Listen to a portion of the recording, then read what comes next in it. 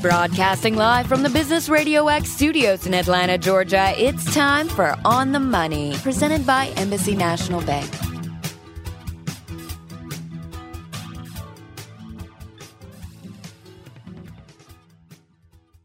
Welcome, everybody, to this week's edition of On the Money, the number one small business show on Business Radio X. On the Money is presented by Embassy National Bank. Our deposits are insured by the FDIC, and we're a nationally chartered financial institution. And as you know, on this show, we discuss topics designed to help small businesses succeed, because at Embassy National Bank, we're proud of how we help small business. I'm your host, Joe Moss, president at Embassy National Bank, and be the moderator of this show. And welcome to the Subaru of Gwinnett studio. We're inside the beautiful Sonesta Gwinnett Place Atlanta Hotel, and they've been a wonderful host for the time we've been here so far. So we appreciate that very much. Got to say one thing at the top of the show. If you listened to last week, I was very positive and excited about the Falcons in the Super Bowl. Well, today, gotten off my sofa and decided that I'm going to worry about things I have control over. But basically, we're excited about the future here, but really depressed over the loss. But hey, we move on, and maybe we can all learn something from it. But enough said about that. Today, we're going to have a repeat guest, and we're going to have Doris Hollingsworth today. Hi, Doris. Hi, how are you? Good. Welcome again. Thank you. As you may recall, she runs Evergreen HR Group. She is a very experienced HR person in leadership and identifying executive talent. And last time you were on the show, it was June of 2016. And as I went back and listened to it, a very good show. We had a very good conversation about the whole interview process, the whole hiring process, and then the cost of bad hires, et cetera. So it was very, very informative, but we didn't talk about what you wanted to talk about. So I wanted to get you back and start talking about those things too. So welcome. Thank you. Thank you. And I appreciate the opportunity. So since June of last year, what can you tell us? What are some good things you've seen? Some bad things in the hiring HR world you've heard about that you could possibly share with us today? Well, I think some of the positives that we're seeing, especially for small businesses, is kind of a upturn in confidence about where things may be going for small businesses. With where we are with seeing, the new year coming, with the election and kind of the up and down from that, a lot of small businesses are feeling like they really have an opportunity to take the next step, grow, and make their revenues higher. And as we talked last time, and everybody will be aware of, you got to do that with people. You do that with people, and you have to get the right people on board. And I guess the most important thing that we talked about last time was oftentimes people get the cart before the horse in the interview process. You have to determine the culture of the company. You've got to make sure you identify the kind of person you want for that job, and then be very specific in the interview process. Do your testing if you're involved in any of that. You do that up front, correct? Correct. No, all that's correct. Still the same? That is all still a very good pattern to follow. You want to make sure that you're using all of the tools that you have at your disposal to drive that interview process to get the best information between you and the candidate possible, so that both of you enter that relationship with the right level of expectations. And so I guess the cost in a growing economy, the cost of a incorrect hire, I'm not going to say a bad hire, but the cost of an incorrect hire is even greater. It can be, particularly if companies are trying to move forward quickly. If they're trying to ramp up, if they're bringing additional people on board, if they have strong revenue drivers, then they really need to be very, very specific and detailed and very deliberate about how they do that. Okay. The last time, and we'll get off this topic and move to what you want to talk about. We want to talk about teams and the dynamic of teams and that type of thing. But before we leave that, you made an interesting quote last time that I had to write down and repeat, and is that companies sometimes spend more time looking at what the right grill is to buy than the actual thinking about the interview and the person. Exactly. Exactly. And I take that's anecdotal from talking with some business owners and just kind of talking about hobbies and things of that nature. And it's just one thing that struck me during the past few years that this happens very frequently. Yeah. People do a lot of research. They go to consumers reports. They make very data-driven decisions in some of their household purchases. And then data goes out the window when it comes time to hire someone. Sure. Sad but true. Anyway, gives you an idea how critical the whole people decision is and how very important it is to understand the dynamics of your organization and your team. So with that, one of the things that you make a point of as we move into the whole concept of team, you've got a quote here. Doris believes that companies can become better through effective teams, wholeheartedly agree, and says if your team is not dysfunctional, you're doing it wrong. Exactly. So let's kick it off with that. What do you mean? Well, I think when you think about the dysfunctions, you think about teams that are not necessarily congruent, where people are kind of similar in terms of approaches, in terms of styles, and that can be a death knell to a team. Because if you're too similar, if the teams get along too well, if you've got too much congruency there, then you're not going to be in a position to work better as a team. Mm-hmm. You need a little bit of healthy conflict. You need some of that healthy disagreement. And you need to have people on your team who are comfortable with that and comfortable with leveraging that disagreement and that conflict.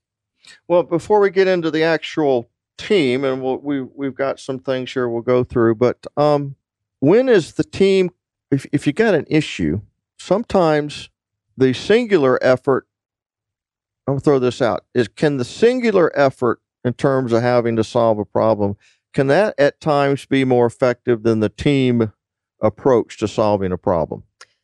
It can, and I think that's very much situational. A lot of times it depends on how much collaboration you need to get corporate-wide or company-wide.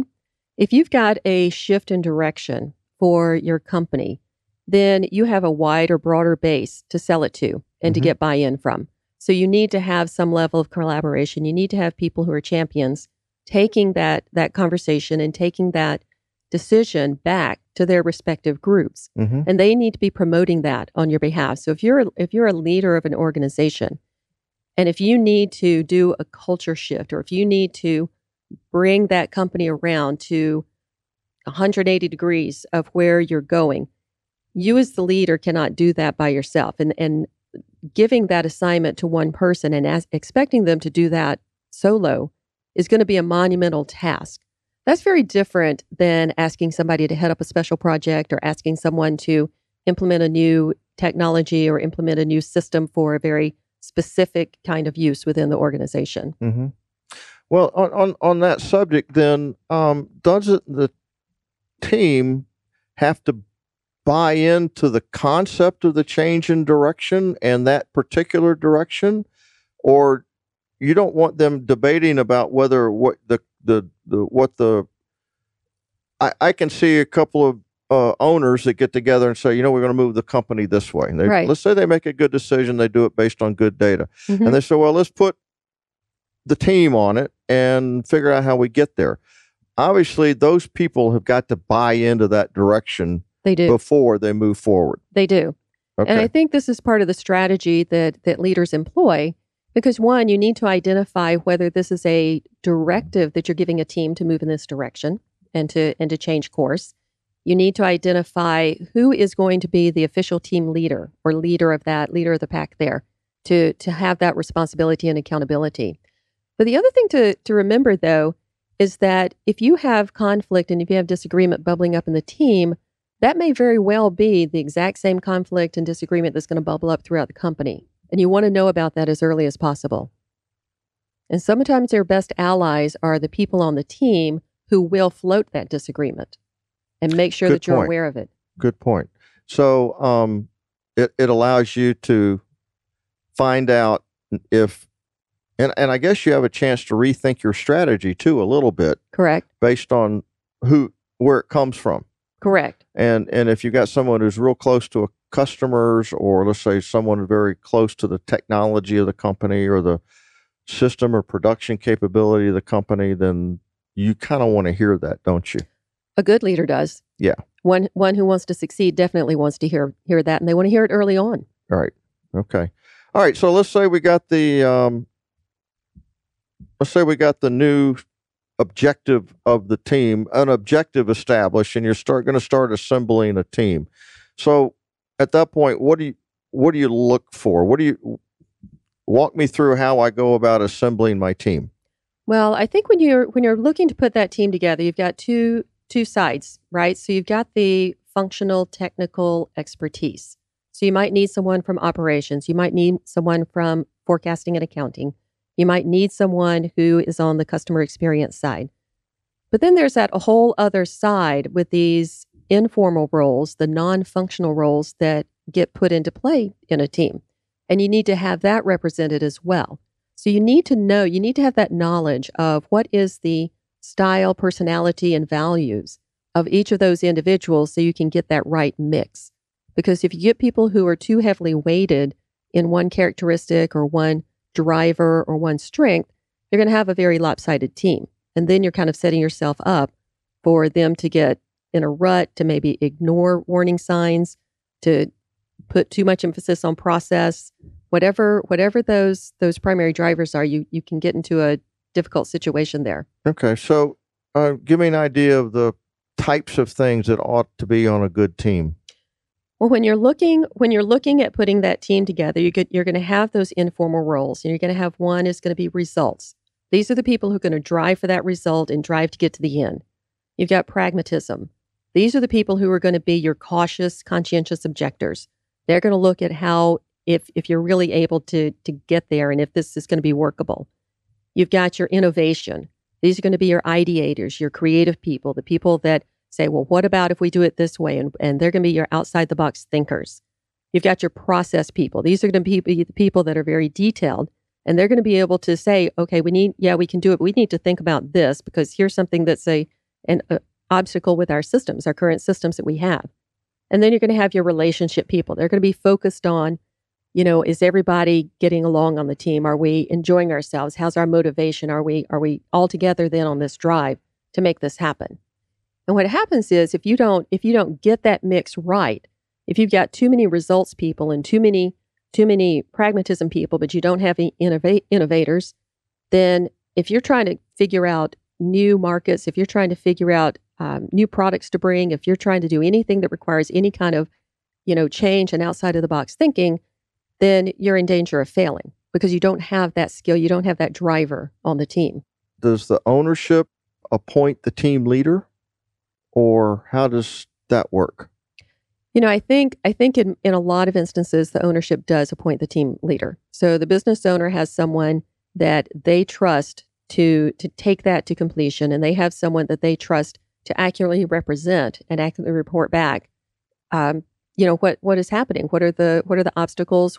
What's the directive? What's the timeline? How are things going? Somebody whose word they can rely upon to bring that back to them.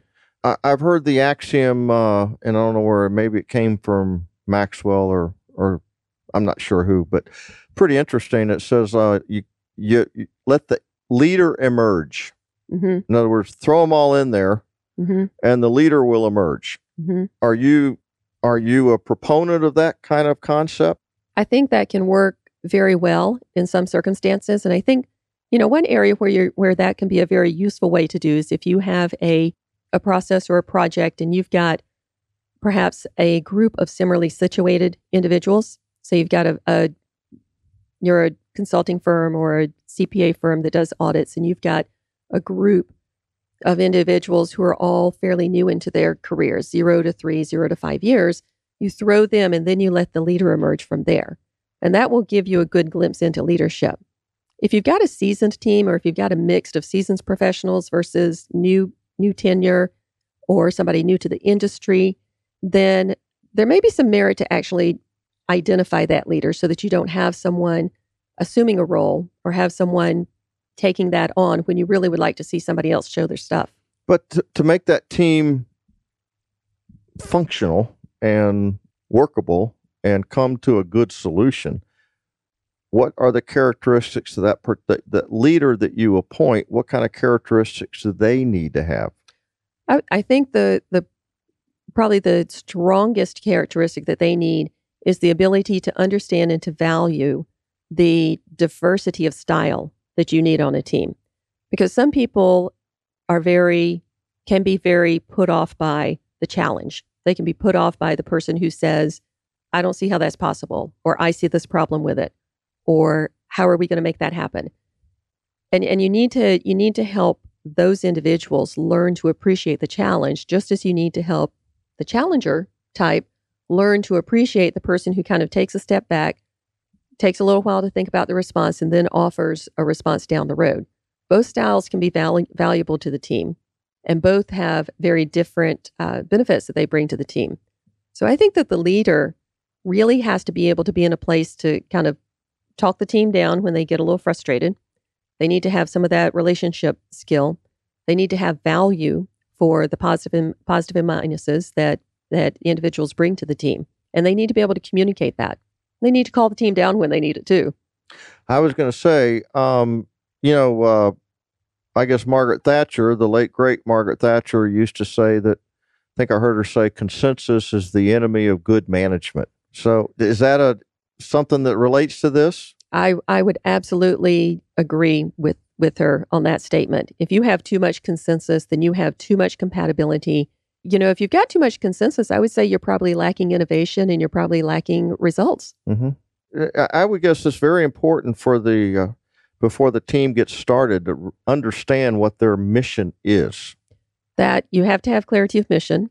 And if there's not clarity of mission, then the team needs to feel comfortable coming back and requesting it. Yeah, and I guess one of the best team concepts of all time in the United States is when Kennedy said, we're going to put a man on the moon. I would agree. I've heard stories about that. Yes. And what I've heard was that that was the objective, and that these incredible teams across all functional skills, all industries were assembled, and that was the objective. So they had a very, very clear mission statement, and then they were allowed to go and to execute. You didn't have Kennedy coming in and picking up the phone or pinging them with email or anything like that saying, hey, how's it coming this week? That was, they had the timeline, they had the mission, they had the objective. They knew what they were going to do. And didn't he put a time on that too when he said that? I think he did. There was, but I don't remember the timing on it. Okay. So there wasn't a lot of time for, I don't know that we ought to do that. I mean, that conversation, and I guess it really teaches an owner or a director, if you want to call them, whatever, it talks to them about how to initially establish the team, where you say, all right, here's what we need to have happen. Here's why. Here's the time frame. I guess I want people to understand this is where we're going. Right. And if, you got to kind of buy into that. We want different ways of achieving that, obviously, and work through it. But all those folks have to buy into that initially. They have to buy into it. And I think with something like that, you have this huge, ginormous goal, what people refer to as BHAG, big old hairy goal. And it's audacious and it's challenging. And it's something that can't help but grab people's imagination and desire to go. And, it's got all the elements you want. It's got winning. It's got being first. It's got, we're going to do it before anybody else does. It's like, go USA. Right. So all of those things. So that's a fairly easy concept to rally people around, right? Right. So a lot of business owners don't have that same luxury. The things that they're asking their teams to do are not quite as audacious. It's not quite as, it's not one of the first. It may make sexy. Them, yeah, exactly. They may win, but they might not win in exactly the way that people would think of winning. So give me an idea of, other than that one, some things that you've seen, teams that have worked well.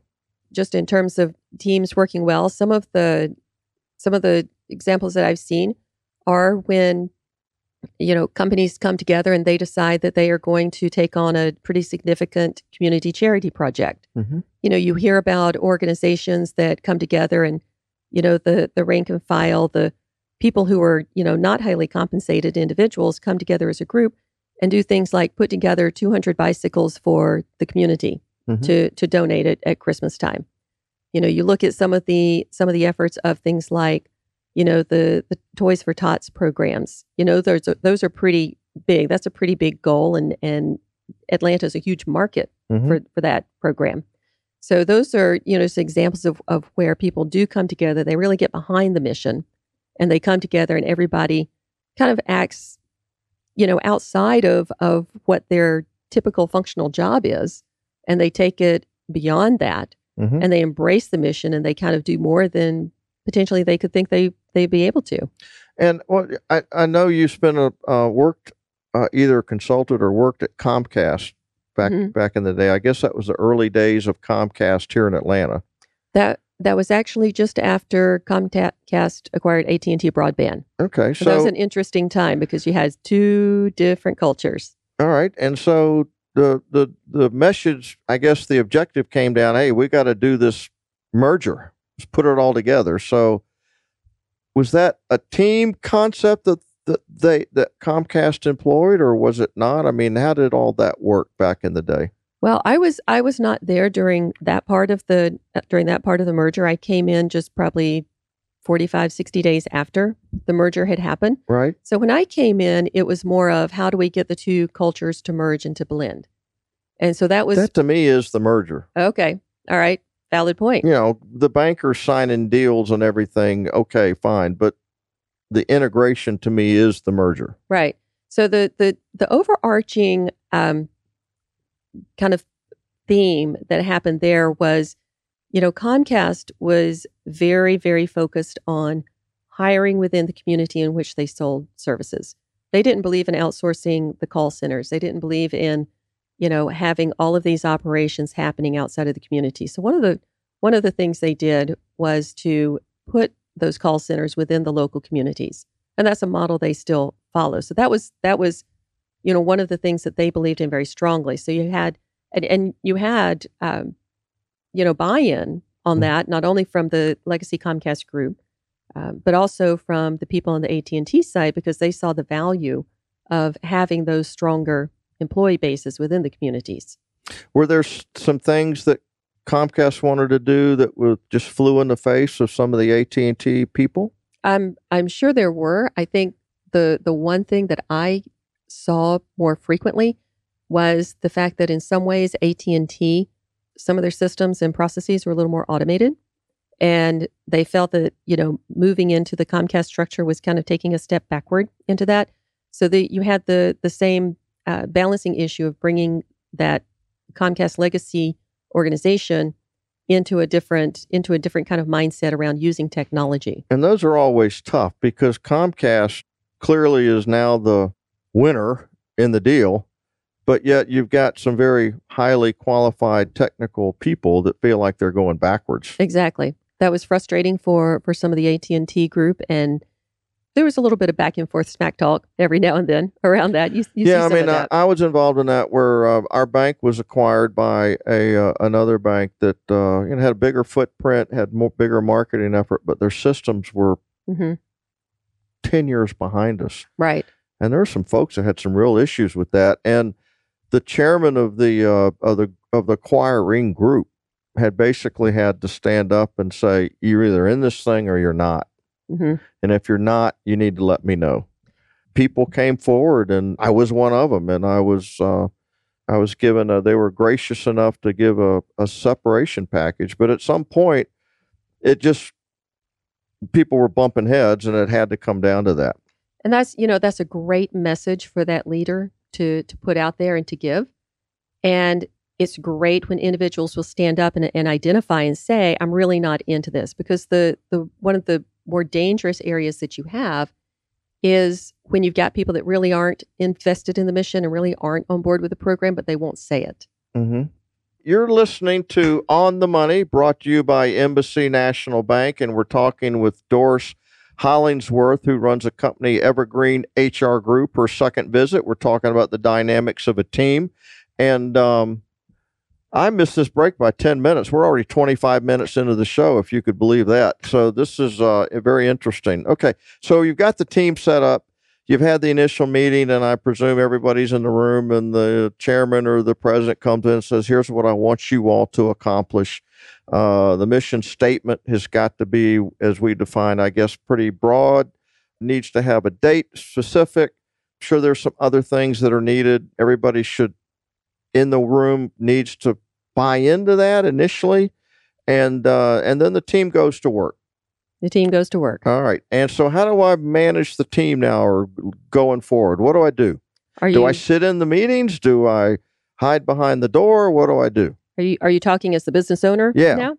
As the business owner, I would say absolutely let them go and let them run. Let them run as hard and as fast as they can, and check in periodically to make sure that there's mission clarity, to make sure that they are aware of any timelines that you have set.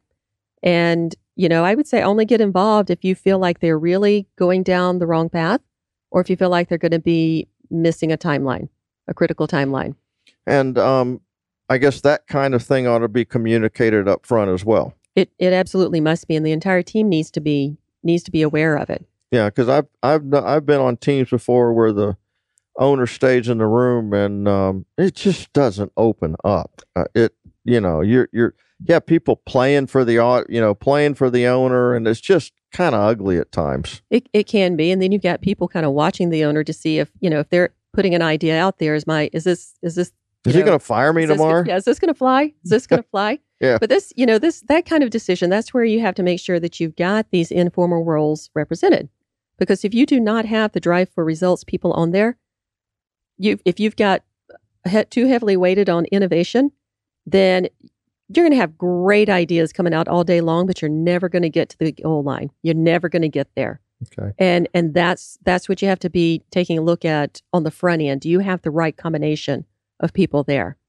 And so owners and directors and people that kind of the top of the house running companies, you need to trust them and just let them roll, right?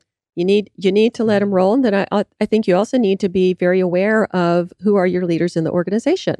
And there's ways to, kind of dig in and to see what are the drivers for individual. I use assessments in my practice to help business owners kind of figure that out and manage that, and to help them think about, okay, if you're going to have John leading a team, who are you going to have to make sure he stays on process, and who's going to be the counterpoint? Because John's a very dynamic, results-driven leader, but he'll say, well, we'll figure out the details and figure out the process later. Not always a good idea if you've got a new initiative coming in through your company. Yeah, and it goes back to the initial conversation we had 6 months ago, where you're making the hire. So you gotta keep.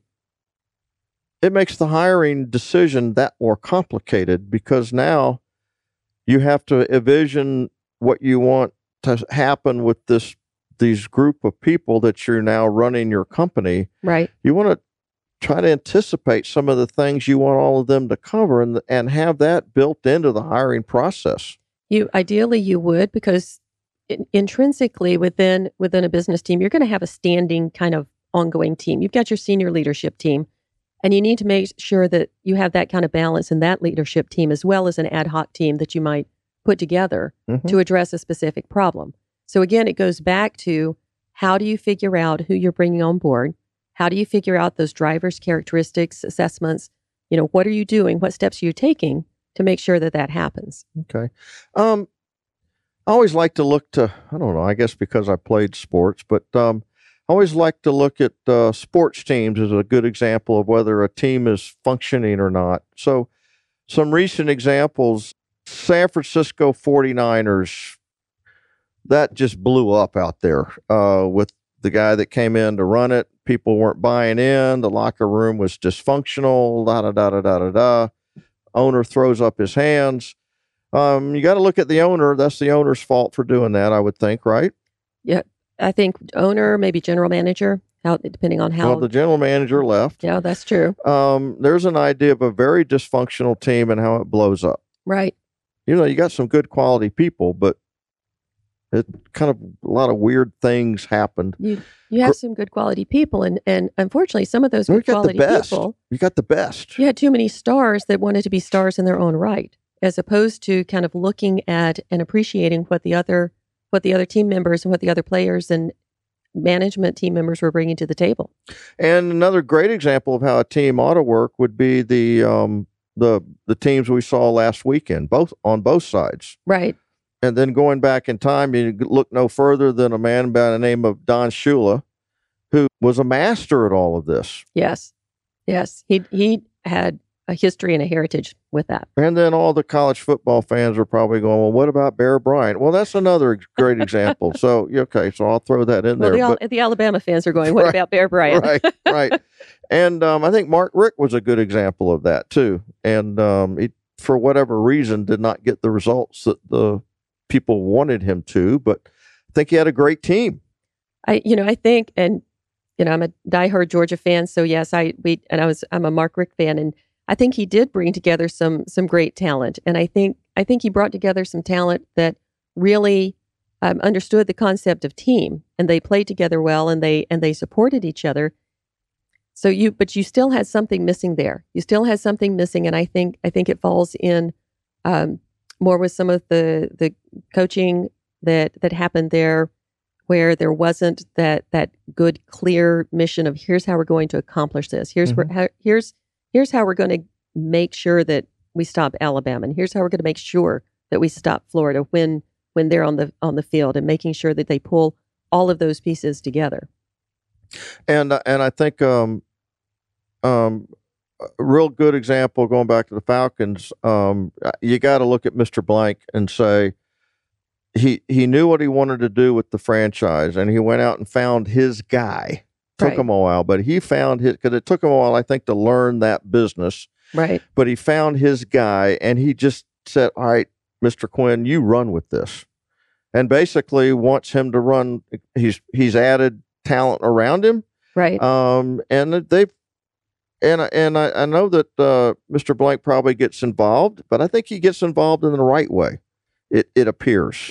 It appears, and I think you can say, throughout his career, unquestionably, he's been very successful in the things that he set out to do. And I think a common theme there is that he's brought the right people into the organization, and he's had that vision of where he wants it to go. Mm-hmm. And I think with what the Falcons did this year, when you look at this being Quinn's second season as head coach, I mean, taking them to the Super Bowl in second season is huge. Mm-hmm. That's a huge initiative.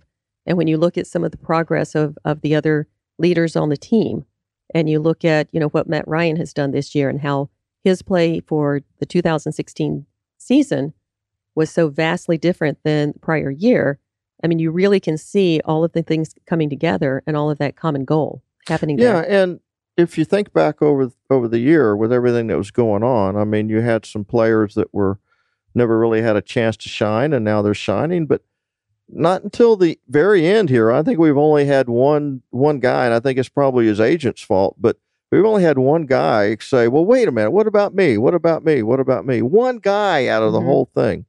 Right. But you've got a group of superstars, and only one guy raised his hand and started wondering about himself. Right.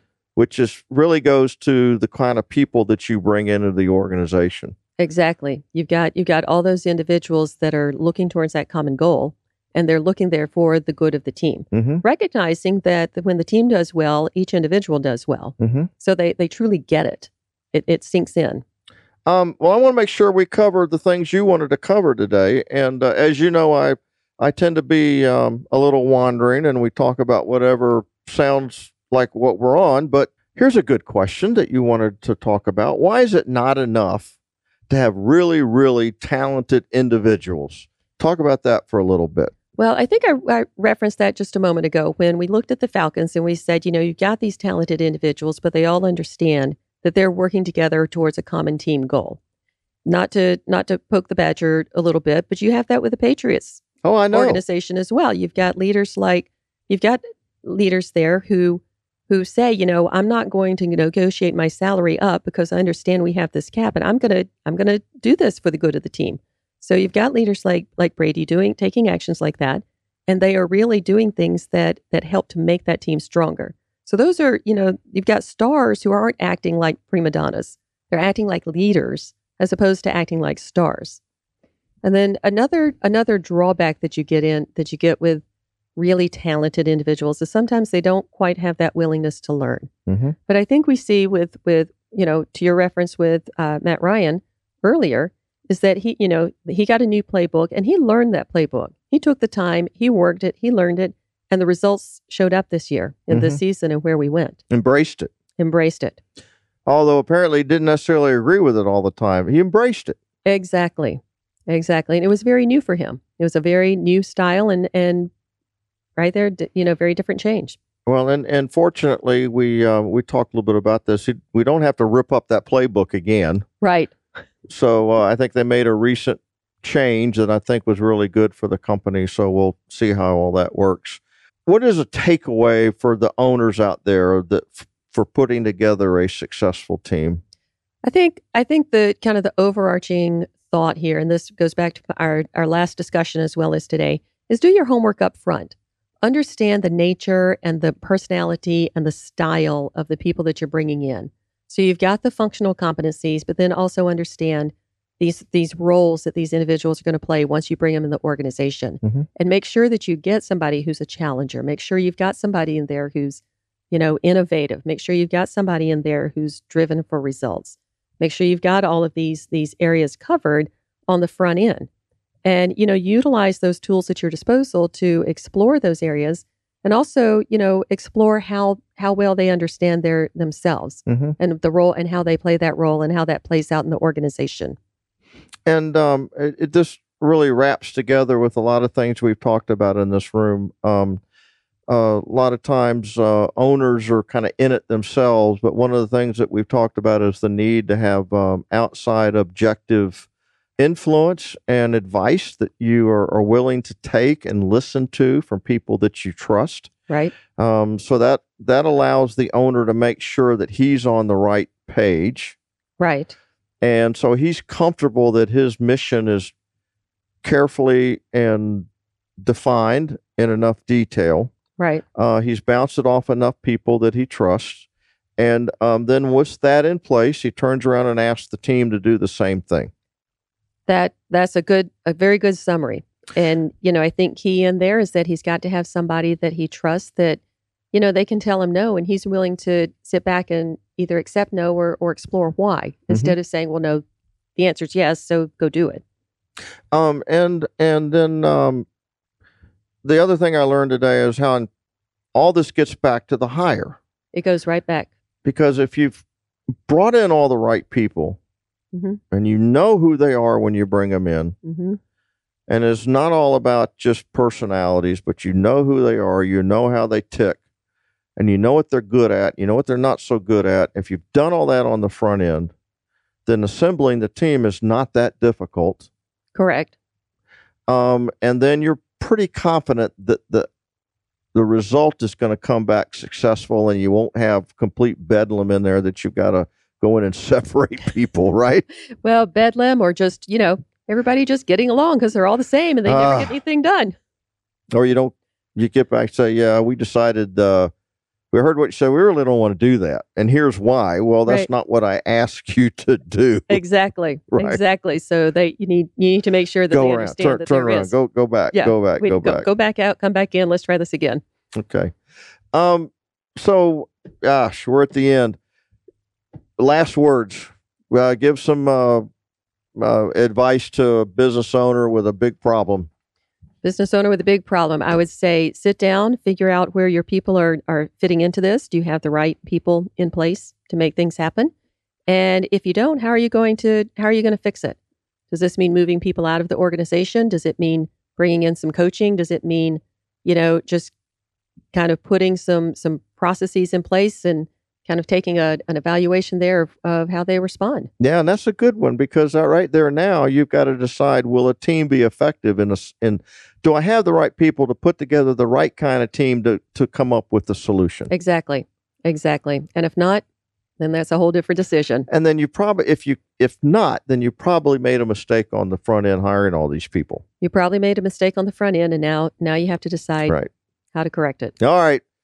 Doris, thank you so much. You're welcome. For coming back. It was another great conversation. And if you take the interview back in June and you add it to this one, you come up with a lot of great ideas on how to run your company. So Good. I appreciate your input. Good. All right, everybody. That's been the show today. This is On the Money, brought to you by Embassy National Bank. Again, the number one small business show on Business Radio X. It's brought to you by Embassy National Bank, a nationally chartered financial institution, and our deposits are insured by the FDIC. And it's really good to be talking to such talented professional people about all these issues, and had the time a little bit to go back and review our program over the years now. It's a real good classroom kind of study. So I'd encourage everybody to spend a little time and go back and review a lot of different shows. I'm Joe Moss, Embassy National Bank. Remember, it's all in the hire. How about that one? That's a good one. It's all in the hire. You got to leave fear in the back seat. I think most importantly, one thing we've said over the years and is really important is stay authentic. Be yourself. Everybody's got flaws. Don't worry about your flaws. Just be yourself. Stay authentic. That's what people want to see. So with that, we will see you next time.